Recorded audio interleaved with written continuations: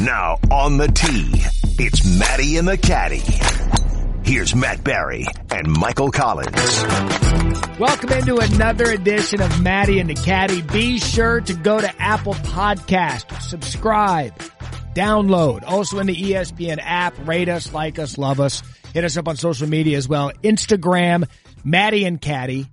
Twitter, Matty and Caddie, M-A-T-T-Y, the word and then Caddie, C-A-D-D-I-E. We appreciate all of your support. Earlier, we caught up with Hall of Fame running back Terrell Davis, who, like everybody, caught the golf disease. Hall of Famer Terrell Davis making time for us on Matty and the Caddie. TD, we ask everybody who sits down with us, state of your golf game is what? Under construction. and it has been for the last 15 years. You know, seriously, man, I'm constantly working on it. It's one of those things that, you know, golf, man, you can never perfect it. And it just takes constant, work, man. And the problem with me is I'm always tinkering. I'm always changing. I don't stay consistent with something. You're Padraig Harrington. You know, and that's true. That's true. You know, I'm Sergio Garcia. I'm good, you know, good golfers tinker. Like, you know, Kevin Na, right? Major tinkerer. But the man just won a tournament. But you know what it is? The first one was 7 years before. I know. But you know what? It's just persistence. It's committing to something, and you knowing that if you stick with it, the results are going to be there. It's because you're a pro athlete and you're wired to consistently improve. That's what it is, and that's what it is. And we're always trying to. But with this, I need to stick with something. Just stick with it, and just go through the pain and see what happens. See, but this is also because you reached the highest level in the NFL, and now you look at this golf game and be like, the ball sitting right there, everybody quiet? All I got to hit is that little hole right, that's it? It's easy. It should be easy, but it's not. It's not. Here's the other issue. You just talked about it.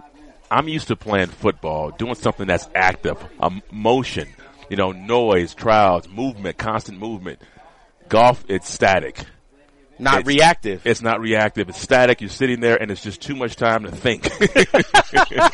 Thinking is a dead man game. If you think as a running back, you are in trouble, man. So I'm just thinking too much out there. When did you pick up the game? What drew you to it? I picked it up in around 95, 96. Well, what drew me to it was I was invited to all these tournaments, right? Like this, and so you go to these celebrity pro-ams and you playing it. And I remember this one guy, man, he was in my group and he made this little comment, hey, you need to stick to your day job, because I couldn't play.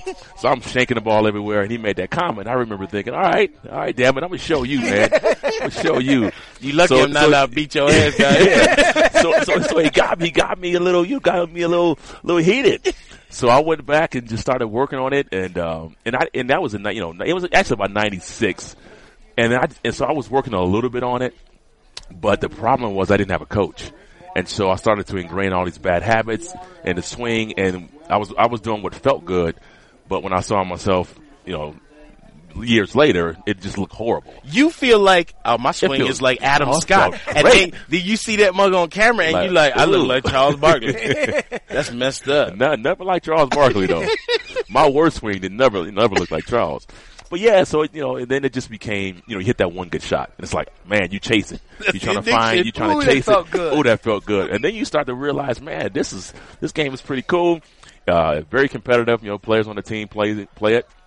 And then at about 90, when I got hurt in 1999, tore my ACL, is when I was rehabbing. That's when I really, really took to golf. You know, started just kind of reading, you know, golf magazines, watching, you know. The addiction. The addiction started, putting, chipping, with the torn ACL. And then, when I came back, man, it was on. It was just go full bore, man. So. Who's the dude you're most proud of beating on the golf course?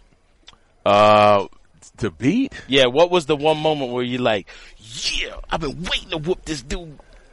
I'm still waiting. Still waiting. Best score. I love to beat John. Man. But my best score, I was 1 over par, shot a 73.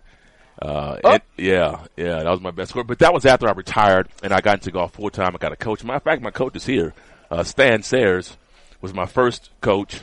And so this was my routine. We'd get up in the morning, do short game stuff, you know, go play 18 holes, come back, have lunch, practice again, play 18 holes. And I did that for like a month when I retired. And so my score, it actually got worse before it gets better. And then all of a sudden, man, it just clicked. Yeah. And all of a sudden, man, my scores just started dropping and just started shooting. And it was really just more course management and just learning how to play golf instead of just thinking every shot, you can hit every shot. There's some thought behind it, right? Which I didn't have that before. So once I got that and just being able to understand, okay, you don't need to try to make a hero shot. The odds of you making the shot to pull it off is slim to none. So why even try it? So right. There was a lot of that, man. But then my ball striking became a lot better, and I got really good at it. And then I started getting to a point where I'm like, man, I was obsessed with it, and I started spending too much time on the golf course. And it was just, but then what happened was I plateaued. I wasn't getting any better. I started to get a little worse, and I'm like, wow, if I did all this and all I'm doing now is right stuck here, yeah, what is it going to take for me to go there? And I realized I cannot do that. So it just became fun for me to play the game and just be good enough to get around the course. And I didn't care about being a scratch golfer or anything like that. If I shoot, 80s or mid 70s, something like that. That's great round of golf for me. That's fun golf for me. Yeah. All right, Terrell Davis, you made time for us. You got to get out of here. Go play some. It kills me. We got to let you go, man. That's all right. I'll be back. Man. Okay. I'll be promise back. you'll come on the podcast and we'll spend a whole bunch of time together. All right. TD, thanks, man. Appreciate you, bro. Big time. All right. Thank you. Have a good one. Coming up next, we're going to hear from Trent Dilfer, who, by the way, the only reason he took up golf was because of something that happened at home. That story coming up next on Matty and the Caddie, the podcast. Welcome back to Matty and the Caddie. Earlier, Trent Dilfer, Elite 11, used to be a colleague of ours at ESPN, one of the smartest football guys out there. By the way, watching him on the driving range, he's got just as good as golf swing as he does breaking down up-and-coming quarterbacks coming from the high school level to the collegiate level. But his story of how he picked up the game of golf is fascinating. Trent, what is it? We were in a Pro-Am last week, and in our group with George Lopez, it was Dan Orlovsky, it was Boomer Esiason, it was a couple of other quarterbacks. What is it about you quarterbacks that make golf sometimes look so easy? It seems to be the quarterbacks that can play. Well, it's never easy. I think auxiliary time that we're not, when we lift and we work out and we work long hours, but we also have auxiliary time where our bodies don't need to recover as much. These linemen, these tight ends, these backs, they're throwing around iron. They're beating their bodies all year. They can't go out in the afternoon and play a round of golf. They've just got too much soreness. So that's one of the reasons. I think analytically it fits our mind's eye. It's very strategic. And then technically, throwing is a technical thing. And people can dismiss mechanics all they want. But if you look at the Hall of Fame, all their mechanics are the same. If you look at the best guys now, best college guys, best high school guys, there's about 6 movements in the throwing motion that are consistent with all great passers. So you have to be dialed into that mechanical eye, that technique eye, and golf is very technical. So I think the challenge of that is fascinating for us. What's the most nervous that you've ever been and can compare a football game to teeing it up in front of a crowd? The two moments I've been most nervous was 1996 or 7. We were playing in a golf tournament in New Jersey called the Cadillac with all the senior tour players. And the first hole was this downhill tight hole and the thousands of people lining the fairways. And you had a 2-iron in your hand. I thought I was going to kill somebody. That's number one. And number two. What happened? I got it in the fairway. Attaboy! Like a little chunk cut just to get it in the play. Yeah. And not to kill any 12-year-olds. And then here, I would say multiple times here at Edgewood in this tournament where you feel great, you're comfortable, you don't feel nervous, and the next thing you know, you have an 8-footer and your hands are shaking. Or you're up on the tee and you know your pre-shot routine and your mind's thinking about everything but your pre-shot routine.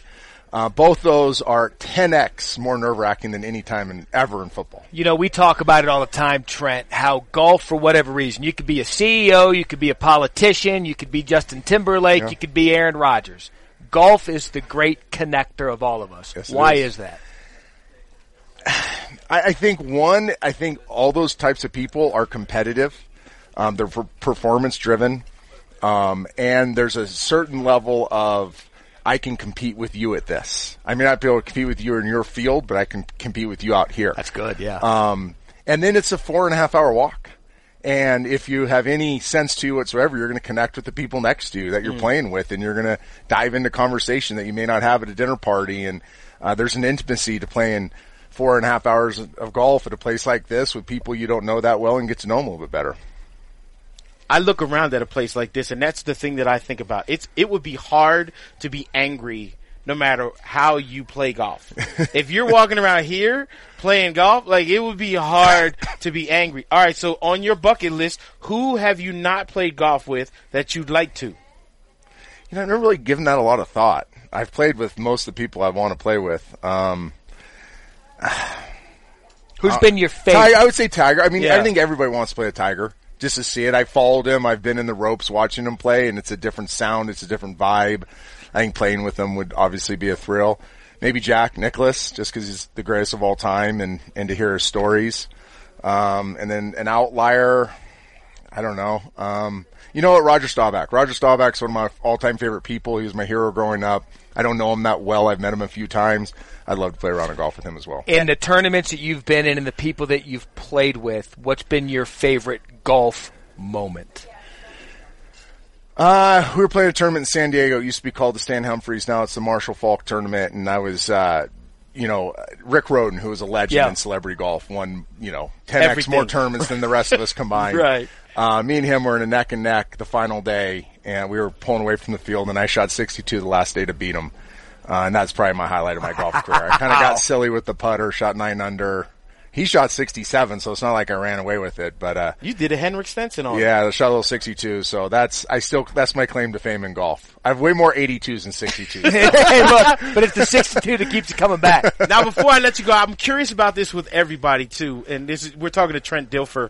How did you come to golf? Like, how it's how a did great it story, start? actually. Yeah. I got in trouble when I was 12. I'm not going to say how because it's pretty embarrassing. And my mom was so mad at me, she didn't know what to do with me for the summer. So the guy I got busted with, Mike Fuller, who's now a school teacher in San Francisco, my mom and his mom would drop us off at this public golf course in Watsonville, California every morning at like 8 a.m, give us a few bucks. We had my grandma's clubs, these old Wilson staff blades. We shared the bag, this leather old carry bag. We had to find our golf balls. We had to eat breakfast, lunch, and dinner with a few bucks. We had to find golf balls, tees, all that stuff. And they'd pick us up at dark. That was our punishment. I was going to say, this was a punishment. Yeah, so hold on, but when she first did it, were you like, what? Yeah, I was pissed. And then it became, I was like, Mom, I can't believe you're doing this to me again. Wink, wink, wink, wink. And I was Tom Watson. He was Jack Nicklaus. We played one-on-one the whole summer. When we started the summer, we couldn't get it 30 yards. By the end of the summer, I was hitting flop shots. And that's where I developed my short game. I have a really good short game. Always have good hands, can putt, chip, hit flop shots, hit low ones. And it was because the club we fell in love with was the sand wedge. And it had the whole middle was all worn out, but we'd bury the ball in bunkers and try to get up and down. We'd put it in the bushes. We'd hit it from 98 yards and 8 yards. Never really learned how to drive it that well. Still struggle with that. But could get it up and down from a phone booth, and that's because at 12 years old, that's what I fell in love with. See, here's the deal. Nowadays, parents, they give the kids iPads. Back in the day, go play golf. What a great story. Hey, Trent, we appreciate it. I just locked my kids out of the house. Yeah, I did the same thing. And I put the iPad in the window so they have to look at if you stand by it, you can just look at your iPad, but you're not playing with it. So that's awesome, man. Hey, good catching up with you. Always go see you. Just so you know, we're friends with Nicholas, so we might be able to. I would love that. All right, man. Thank you, Trent. That's it. Again, our thanks to Terrell Davis. Our thanks to Trent Dilfer. A reminder, download, subscribe, Apple Podcast, ESPN app. Hit us up on social media, Matty and Caddie, Instagram and Twitter. We'll be back next week where we'll recap the PGA Championship. Who wins the final major championship of the season? Find out next time on Matty and the Caddie. Thanks for listening to Matty and the Caddie. Check out more great ESPN podcasts in the ESPN app, Apple Podcasts, or wherever you listen to podcasts. Matty and the Caddie.